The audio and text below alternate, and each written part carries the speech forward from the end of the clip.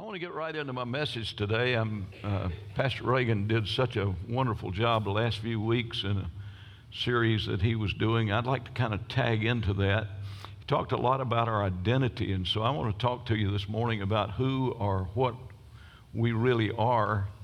And want to use as a text 1 Thessalonians chapter 5 and verse 23. I'll give you a heads up, those of you that are on the screen, those of you that are doing the translating.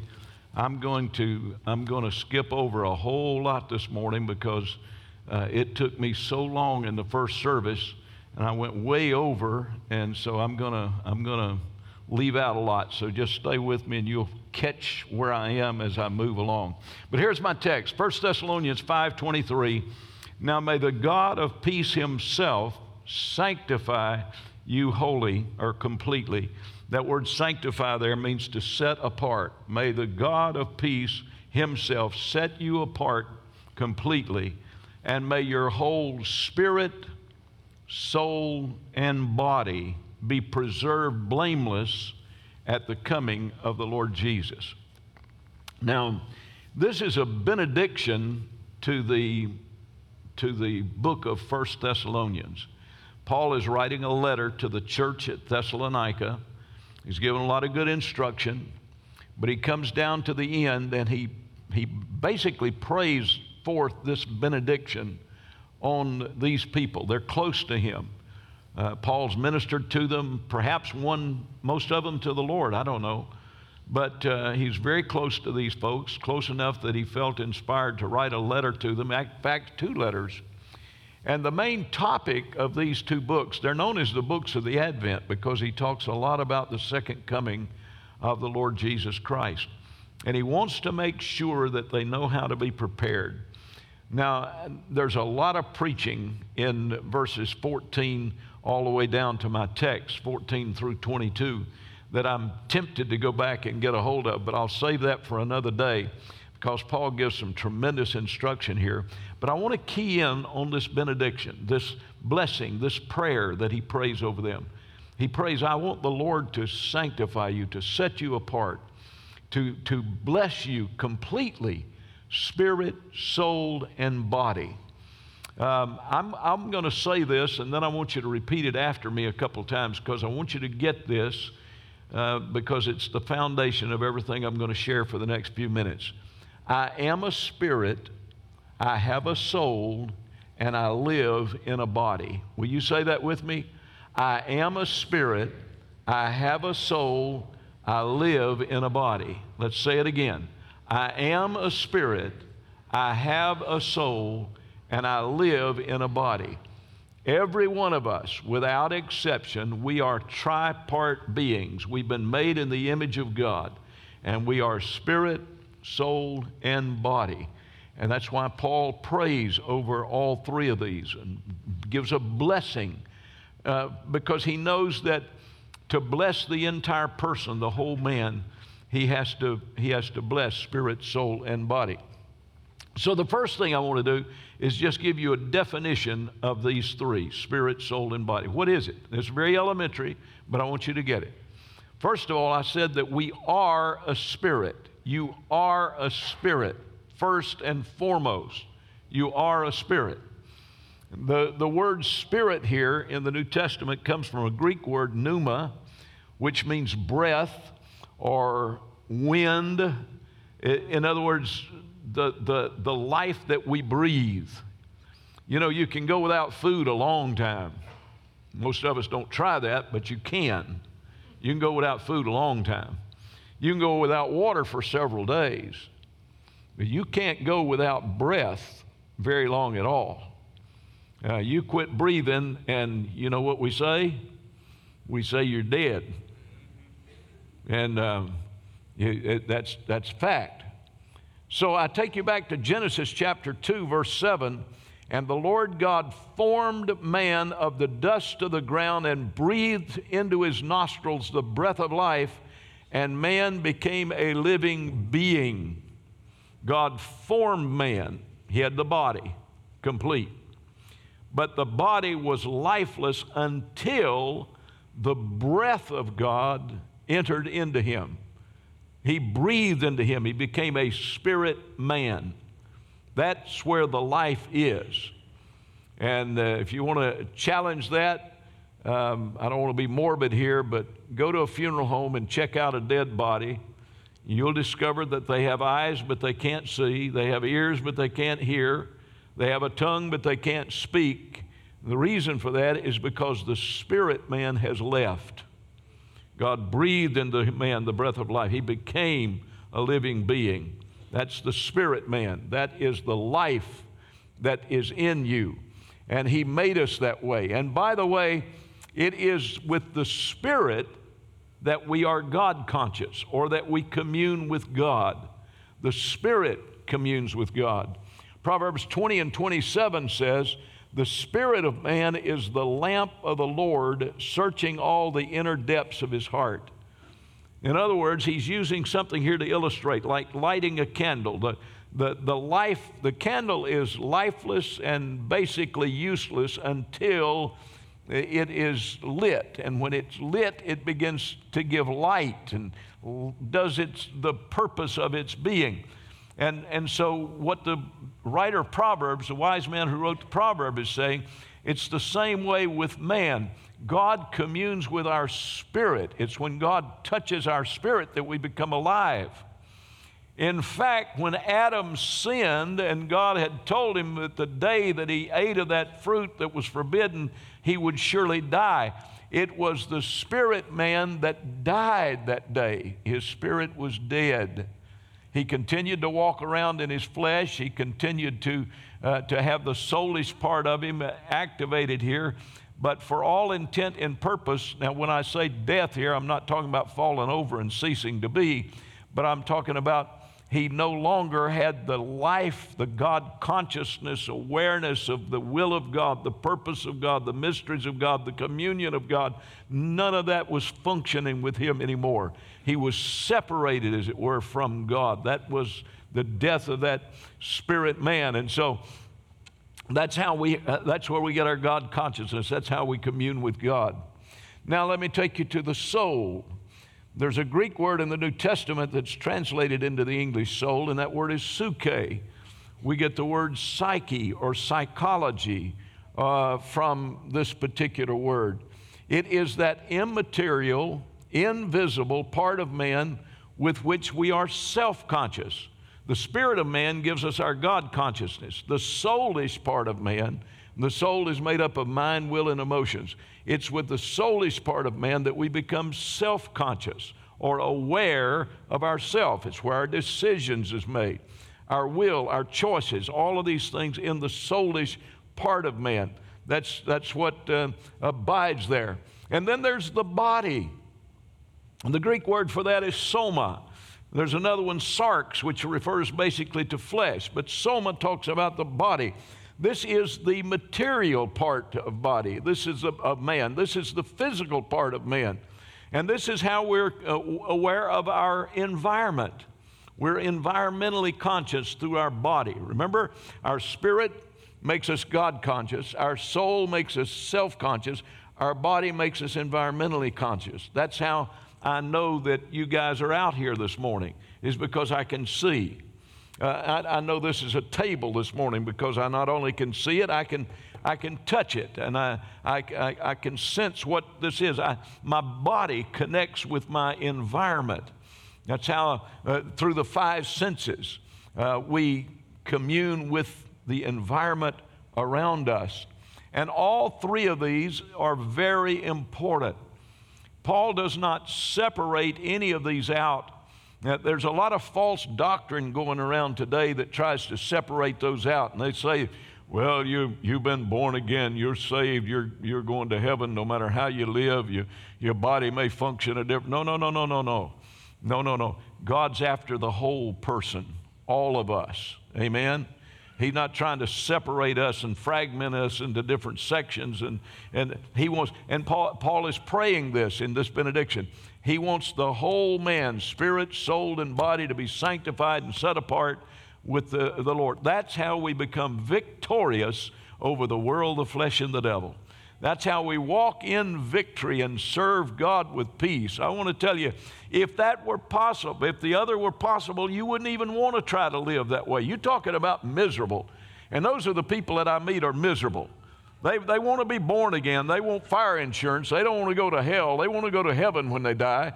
But they don't want to serve God. They don't want to walk with God. They don't want to, they don't want to do what the Word of God says because they've got their own agenda. That's miserable. You're straddling the fence. Get on one side or the other, for goodness sakes. And I would challenge you to get on the good side. In fact, when God spoke to the children of Israel way back about the time of the death of Moses, He said, I've set before you life and death. I've set before you good things and evil things. And then just in case they weren't smart enough to make the right decision, He said, choose life, for goodness sakes, choose life. And I want to tell you, I can testify this morning, and so could a whole lot of people in this congregation testify, that the only way to live is sold out to God. When you serve Him spirit, soul, and body, you'll find what fullness of joy is all about in serving the Lord. That's the way God wants you to live. Well, let's look at these three this morning.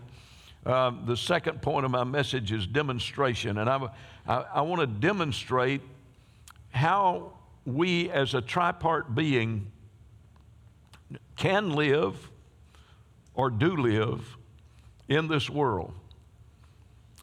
First of all, now there's a number of ways, there's at least 6 different ways that you can take these three, spirit, soul, and body, and move them around.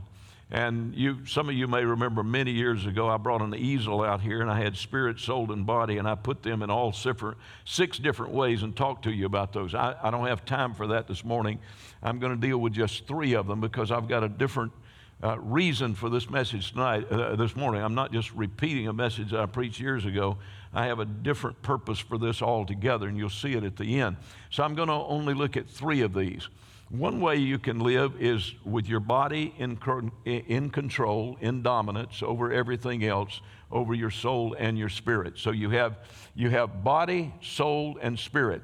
This is modernism, and this is liberalism at its peak. And by the way, this road is being paved by higher education.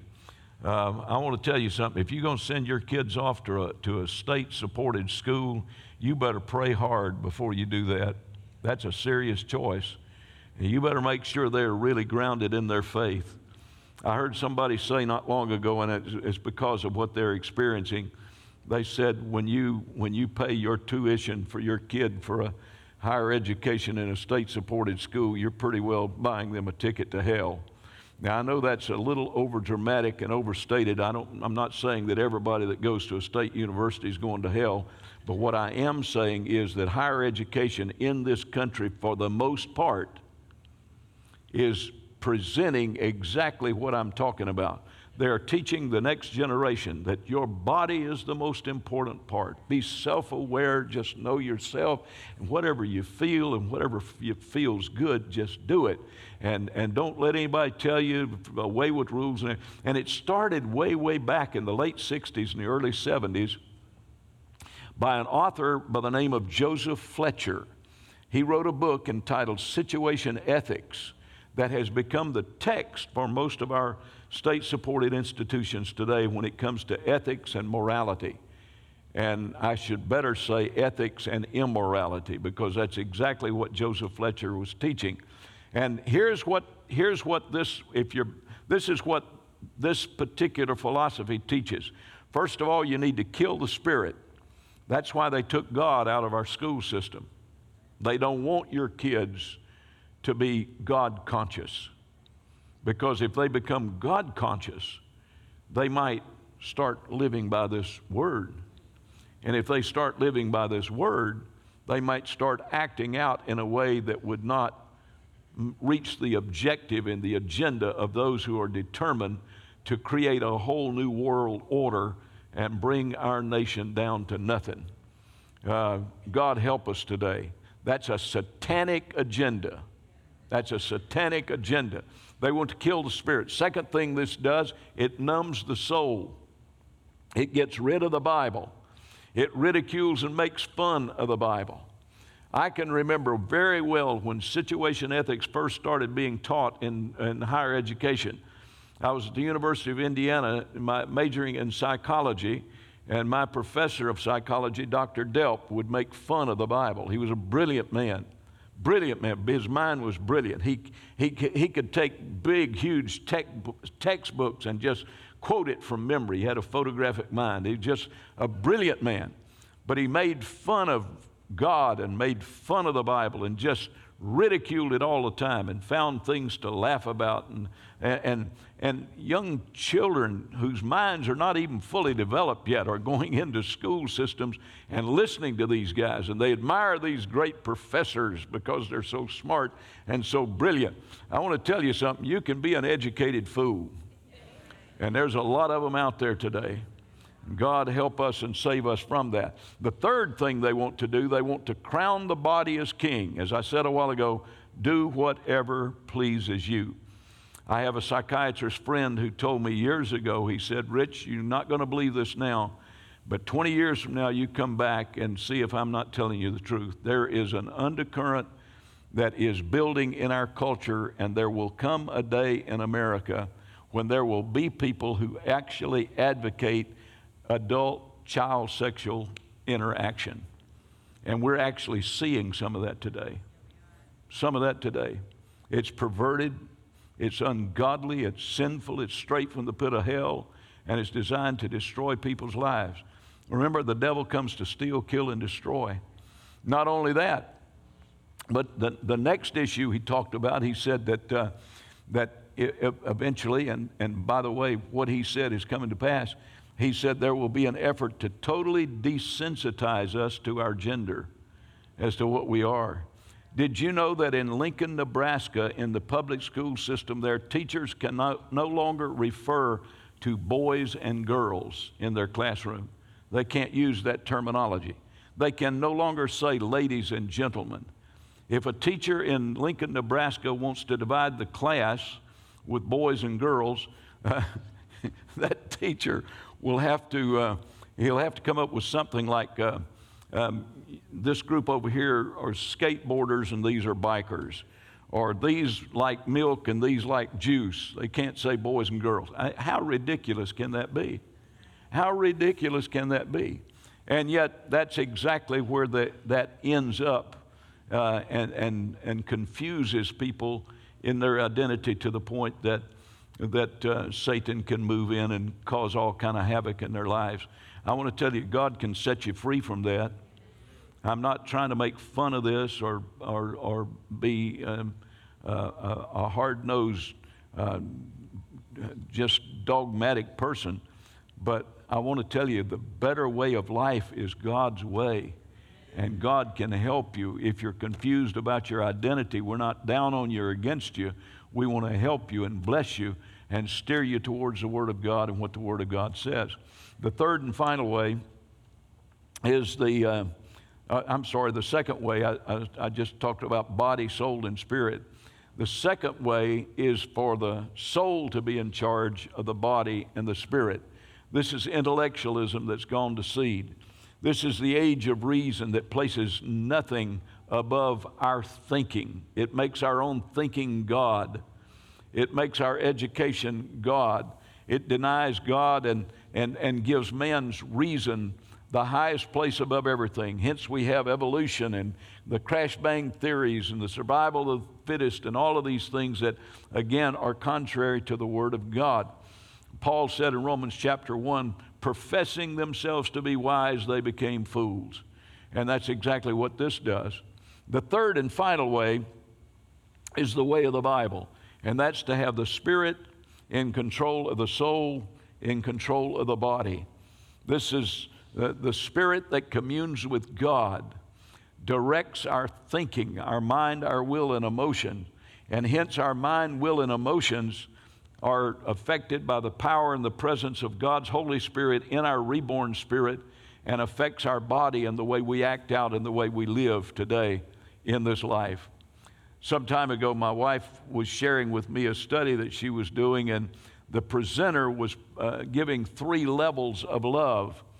And in this particular presentation, the presenter said that the lowest level of love is body love. And did you know the thing that saddens my heart today in our culture is that that's the only kind of love some people ever know. That's all they ever know is body love. And so they're just, whatever they're attracted to and whatever that feels good to the flesh, they do. And that's the reason they can't develop relationships that are lasting, because they're only living for the sensual and living for the lust of the flesh. And the lust of the flesh can never be fully satisfied. And so they always live unsatisfied, unhappy, unfulfilled. And so they try another, and they try another, or somebody else, or something different, and nothing ever satisfies. It's like smoking a cigarette. When you're done with a cigarette, the only thing that can make you happy again is to smoke another cigarette. There's no lasting pleasure. There's no lasting happiness. That's not how God wants us to live. God has a better way of life than that. Amen. This presenter, as my wife was sharing with me, presented a second level of love, and he called that soulish love. And he said that long-distance relationships often develop greater marriages or have a longer-lasting marriage statistic than the body love. Because at least in a long-distance relationship, they're communing, they're talking to one another, they're writing letters, or now they're chatting or doing FaceTime. And so it's not just the physical that's energizing them. They're learning about one another. And this will help build a more lasting relationship when you get to know somebody. And then he said the highest level of love is spiritual love. This is where people not only get to know each other and communicate with each other, but they begin to pray for one another. And it's been proven that husbands and wives who pray together have much longer lasting relationships and lives together than those who do not. We begin to care about each other from a spiritual aspect, and we're concerned not only about this life, but about eternity, and about what we have together and what we can do together and what kind of legacy we can have. That's the life that God wants for you and for me. So that brings me to my third and final point. And I said I would move along quickly, and I'm trying to do that this morning. And the third and final is declaration. Paul prays a prayer of sanctification. And so can I say to you this morning that God wants you to be sanctified spirit, He wants your soul to be sanctified, and He wants your body to be sanctified. In fact, He talks about the body being the temple of the Holy Spirit. We need to take care of those things. I've asked three of our brethren to help me this morning. I'm going to ask you three guys if you'll come to the platform and help me out here. Brother Frank Scott, Brother Shane Martin, and Brother Wayne Gaines. If you three brethren will come up here on the platform. I want to use them to help illustrate. I hope it'll help you to see it better, what I'm talking about, spirit, soul, and body. And also to share something with you that I feel like the Lord has given me in revelation from my study of the courts of heaven and how we respond there. All right, Brother Frank, Brother Wayne, if you'll come up here, please. I want you guys to face that wall over there. There you go. I want Brother Frank to represent the spirit. And I want Brother Shane to represent the soul. And I want Brother Wayne to represent the body. Now, here's the problem with our culture today. Most of our culture has this in the opposite direction. You guys just turn around, if you will. And what they have, put your hand on his shoulder over there. We have the body controlling the soul. Put your hand over there, if you will. And the soul suppressing the spirit. And that's exactly what I was talking about a while ago with situation ethics and what they're trying to do. Let me tell you how far they've gone with this. With the situation ethics thing in our culture and in our educational system. Did you know that new math was developed to help promote situation ethics? Did you know that? Yeah. Because when I first learned about it, in the late 60s and early 70s when it was being developed, it was only taught on a university level. But then they moved it down to our high schools. Then they moved it down to our elementary schools. To our middle schools. And they had to try to find out a way to get this into the elementary school. So, we got to teach our kids math. And so what we do, they came up with this new math. When I was a kid in school, elementary school, 2 and 2 was 4. 4 and 4 was 8. 5 and 5 was 10. 6 and 6 was 12. Those were facts. That's not true anymore.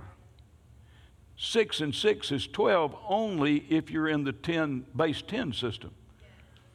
If you've got a base 5 system, 6 and 6 is not 12. You understand what I'm saying? Because then you would only count 1, 2, 3, 4, 5, 10, 11, 12, 13, 14, 15, 20, 21, 20. You see? So 6 and 6 wouldn't equal 12. You say, preacher, what's that got to do with situation ethics? That takes our kids from the time they're little bitty and their minds are just developing and tells them that there's no such things as absolutes. Everything is situational. It's situational ethics being pounded into our kids from a very, very early age. If you don't believe it's true, find you a university student and get in a good discussion with them and see how long it takes them, if you get on ethics or morality, see how long it takes them to tell you that your truth may not be my truth. My truth may be something different than your truth. Well, let me tell you something, church. If your truth and my truth are different, something's wrong with one of the other or maybe both.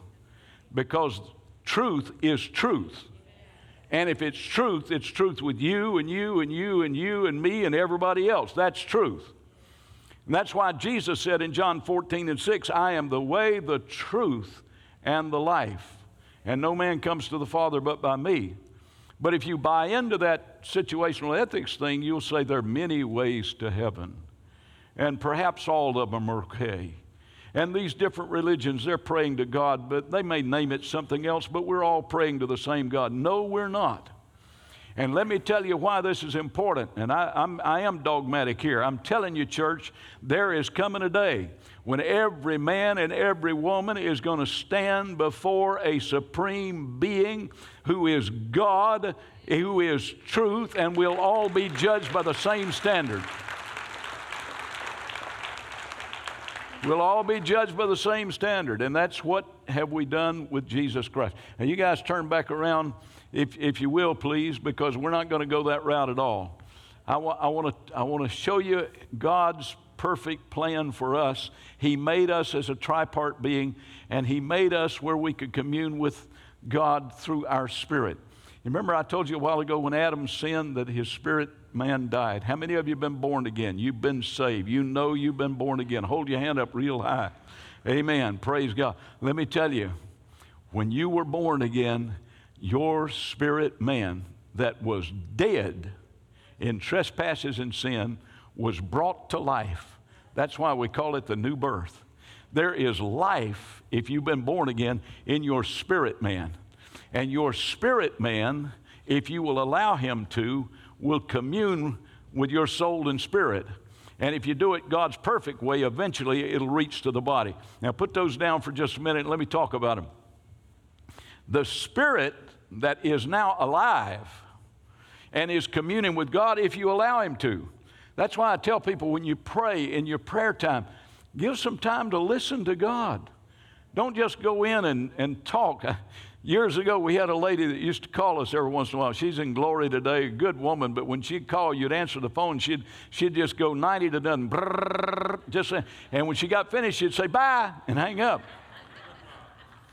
You didn't have a conversation with her, you just listened to her. And it was good, and she was trying to conserve time. She always felt like she was intruding if she talked too long, and so she'd just get right to the point, tell you what you wanted, but that was the end of it, but there was no conversation.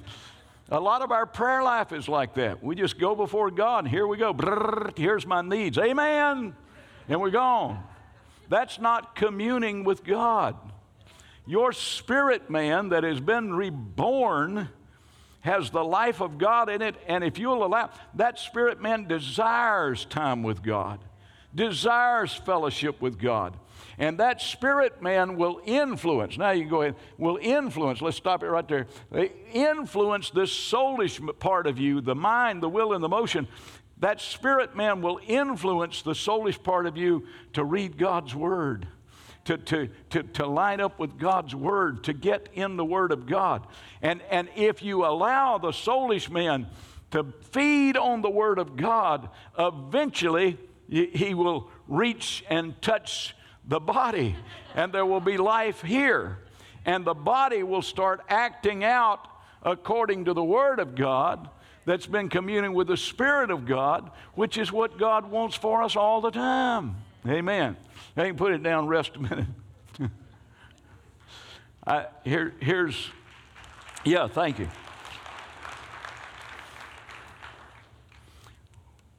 Here's what I believe, what I'm trying to do now. I want you to think back a few weeks ago when I was talking to you about prayer and how we operate in the throne room of God, in the courts of heaven. We put it in our case and so forth.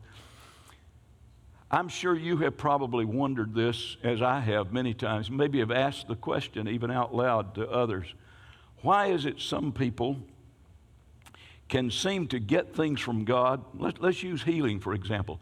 How can they just get healed so easy, and there are other people that just struggle and they're good people, and you know they're godly people, you know they're serving the Lord, you know they're living for the Lord, you know they're reading the Word of God. And what is it? Why does God not do the same for everybody? I won't ask for a show of hands, but I'm sure that many of you have asked this kind of question. I've asked it many times myself. When I was studying on the courtroom of heaven, and I got to studying about bringing this message today, I got to thinking of something. I believe God gave me some revelation here, and I want to share it with you. When this spirit man is communing with God, and this spirit man reaches out to the soulish man, and the soulish man is responding by getting into the Word of God, but for whatever reason,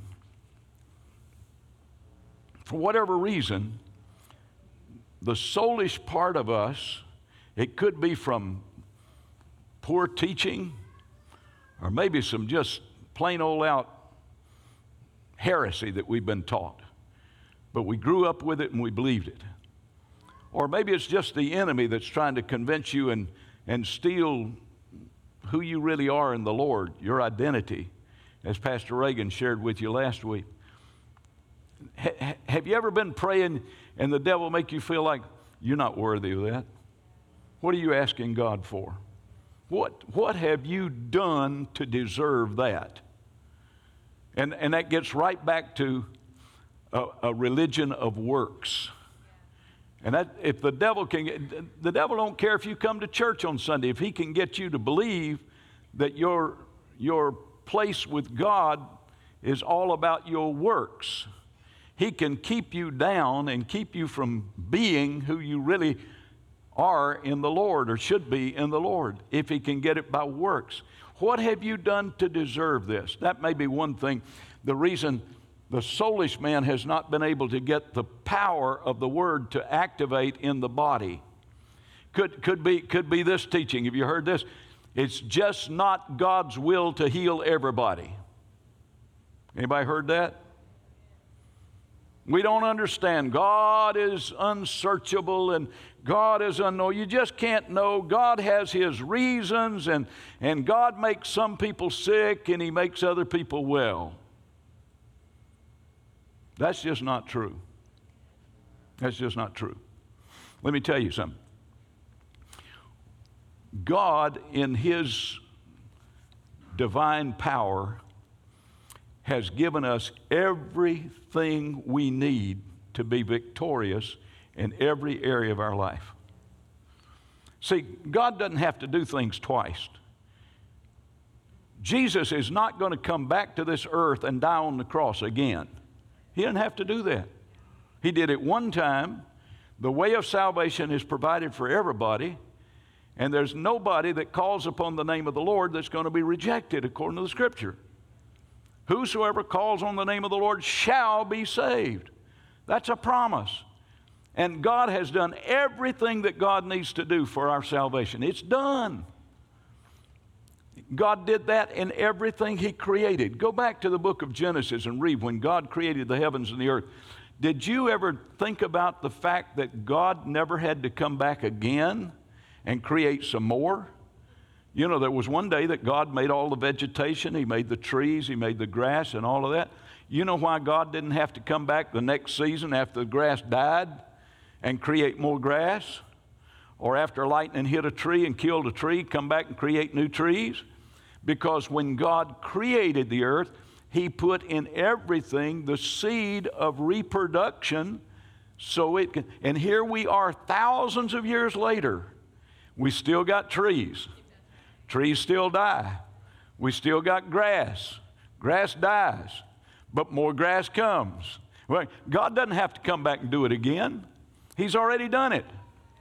And so, listen carefully. I pray that I'm not misunderstood here this morning. But what we sometimes think is a reluctance of God to answer our prayers is not a reluctance of God at all. God has already given us everything right here that we need, and He doesn't need to do it again. In fact, He's not going to do it again. Everything we need for our salvation, everything we need for our healing, everything we need for our prosperity, everything we need for a good marriage, everything we need to raise our children, He's already given it to us right here. And He's not going to do it again. But what happens is this spirit man gets the quickening power to this guy here, the soulish man, and the soulish man is reading the Word, but something is blocking. The Word should produce the right activity in the body. And here's why. Get this scripture and memorize it. John 6:63. Say that with me. John 6:63. Go home and memorize it. This is what it says. It is the Spirit that quickeneth. That's Old King James English. So I'll put it in New King James. It is the Spirit that gives life. The flesh profiteth nothing. The words, this is Jesus speaking, the words that I speak unto you, they are spirit and they are life. Say they are life. Say it again. One more time. It does not say that the Word has life in it. It says that the Word is life. So this same life that's in the Spirit, since He's been reborn, He has the life of God, that touches the soul. That's why your soul's saved too. When you die, your soul's not going one place and your spirit another. Your soul and your spirit will never be parted from each other. They stay together wherever. But when it gets here, the power, that life, it's up to this soulish part of you. That's where the will is. That's where you make up your mind what you're going to do with it. That's where you make your decision. And if Brother Shane here representing the soul, he reads the Bible here, and he said, boy, that is really good. You know, I know God's a healer. I really believe that, but I just don't know if He would do it for me. You know what that is? That's mixing doubt with the Word. And that blocks reaching. Try to see here. He can't get this to the body because there's doubt. James said, "Let not that man think that he's going to receive from the Lord," because he's mixing it with doubt and unbelief. You got to get the soulish part of us has got to get past that for the body to respond and receive that life-giving power of the Word of God. I shared this with you some time ago. There was a guy that had gotten a miraculous healing, and he was sharing his testimony of how he was healed. He said, in my spirit, I believe it was the Holy Spirit in my spirit that gave me a scripture, so he's getting it to his soul. Gave me a scripture, and he said, I read it, and that scripture declared that I was healed. But he said, I could not get the manifestation of that healing. So he said, I just started quoting it all the time. I quoted it every morning, first thing when I got up. I quoted it all day, every time I thought about it. And he said, I quoted that verse of Scripture 17,780 times. And when I quoted it, number 17,780, I was healed. From the crown of my head to the soles of my feet. And somebody hollered at him and said, why in the world did you quote it 17,780 times? He said, because 17,779 wasn't enough. That one more time, what happened was the life that's now in the Word finally got through all that doubt and that unbelief and that false teaching and those questions and all of that stuff until he finally got it. And when he did, he touched the body, and when he touched the body became alive and responded to the Word of God. Glory to God. Stand with me, please. Thank you, guys. Give these guys a hand. Thank you for helping me this morning. I didn't realize I'd run over that long.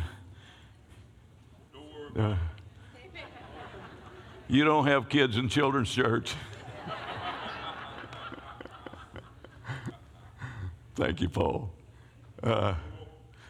The point that I want to make to you this morning is simply this. Paul's desire for that church at Thessalonica was that they might be totally set apart to God, spirit, soul, and body. And can I tell you this morning that I can hook on to that? I could tag on to that with the Apostle Paul this morning, and I could shout it from my innermost being, because this is exactly how I feel. My desire for New Hope this morning is that we might be sanctified, spirit, soul, and body. Obviously, I want you to be sanctified in your spirit because I want you to go to heaven. But I want you to live victorious. I want you soulish, man. I want you to have a desire to get in the Word of God. Stay in the Word of God till you can put out these old false teachings and all the stuff of the culture that's trying to move us in a different direction away from the Word of God. And even teachings that are coming down the pike in religion today. Some of them being preached on pulpits in Christian churches today. Saying it's okay, it's all right. No. This is our standard right here. This is it right here.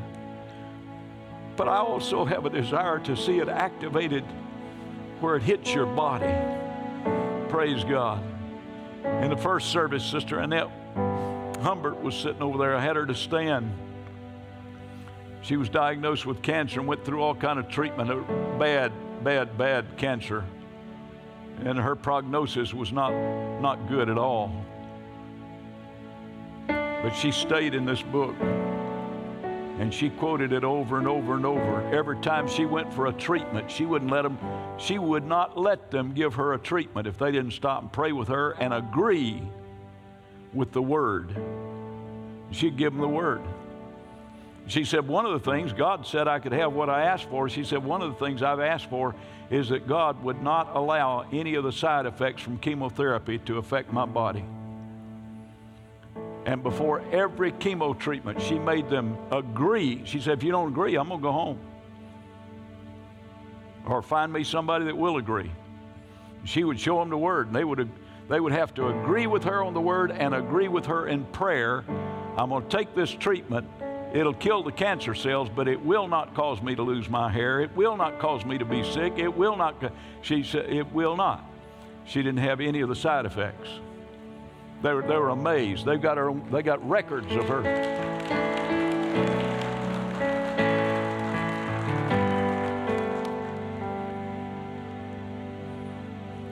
I know.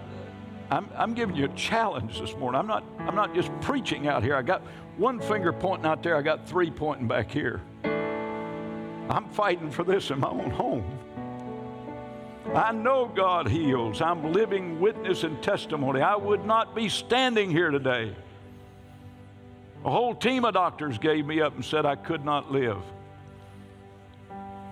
They said my fever had gone so high that I'd never have any brain activity. I'd be a vegetable if I did live. They told my parents, don't even pray that he would live.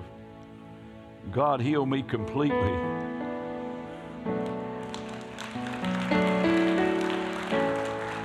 I know God heals. And I'm trying to get this through to my wife and my family to the point that we can walk in it until the life of that Spirit picks up on the power of the Word and touches the body and gives it life. I don't want to embarrass anybody.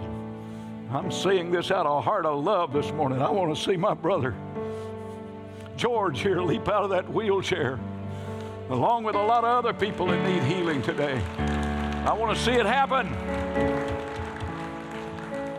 I want to see it happen. I want to see you walk in victory. I want to see our young people. And by the way, we got 50 of them on a retreat this weekend, and I miss them this morning. We want to see our young people be victorious and stand in the face of this culture and say, I will not give in to that. My body is sanctified. My body is the temple of the Holy Ghost. I'm going to live according to the Word of God. I want to see victory today. I wish you could feel my heart. God, help us today. I want to see the day when people walk in these doors and encounter the healing power of God, because there's so much faith coming up from every man, woman, boy, girl in this house. It's so sanctified, spirit, soul, and body, until there'll be miracles and signs and wonders, and God will help us to walk so victorious. People will see you on your job, and they'll notice a difference in you, and they'll say, where in the world did you come from? Let me tell you. You can tell them, let me tell you what I know from the Word of God. Let me share this with you. I'll tell you how to avoid that divorce that you're headed for. I'll tell you how to avoid that bankruptcy that you're headed for. I'll tell you how to get victory over that struggle that you're having with your children and bring your kids home. I'll teach you how to get into the courtroom of heaven and present your case to the Lord when you line yourself up with the Word of God, and we can walk in victory. Glory to God. Glory to God. Glory to God. If you desire this, if you desire to be sanctified, spirit, soul, and body, just as a step of faith, just take a step forward. Get as close as you can to the altar, and we'll pray together as we close. Just come this way. If that's your desire, if you'd say, preacher, I'd like to respond to that today. I'd like for God to sanctify me, Holy Spirit, soul, and body. Just move this way, and we're going to pray. God bless you. God bless you as you come. Glory to God, glory to God, glory to God. Hallelujah. Hallelujah. Now let's just raise our hands all over the building. Let's pray that. Father, I give myself to you today. Sanctify me, Holy Spirit, soul, and body. Ask Him to do it right now. Ask Him to do it right from your heart, all over this building. Father, I pray with every man, woman, boy, and girl in this house today that desires. Lord, I pray for those who may not be saved, that right now that they'll just surrender to you and invite the Lord. May there be rebirth all over this place today. Holy Spirit, touch our spirits. Give life. Bring life into us today. Touch our souls today. Sanctify us holy. Sanctify us holy, I pray. Set us apart for service for you. Holy Spirit, live in our bodies today And let the life of the Lord and the power of the Holy Spirit give victory. Heal the sick. Lord, I speak to every sickness and every disease in this place today, and I say, in the name of Jesus, leave. We're the children of God, and this is the children's bread. Healing belongs to us. We receive it today in Jesus' name. Lord, I call children home that are lost. I call them home. I call them home in Jesus' name. Praise God. Praise God. Now give God a great big praise offering. Hallelujah. Hallelujah. Hallelujah. Hallelujah. Hallelujah. Praise God. Praise God.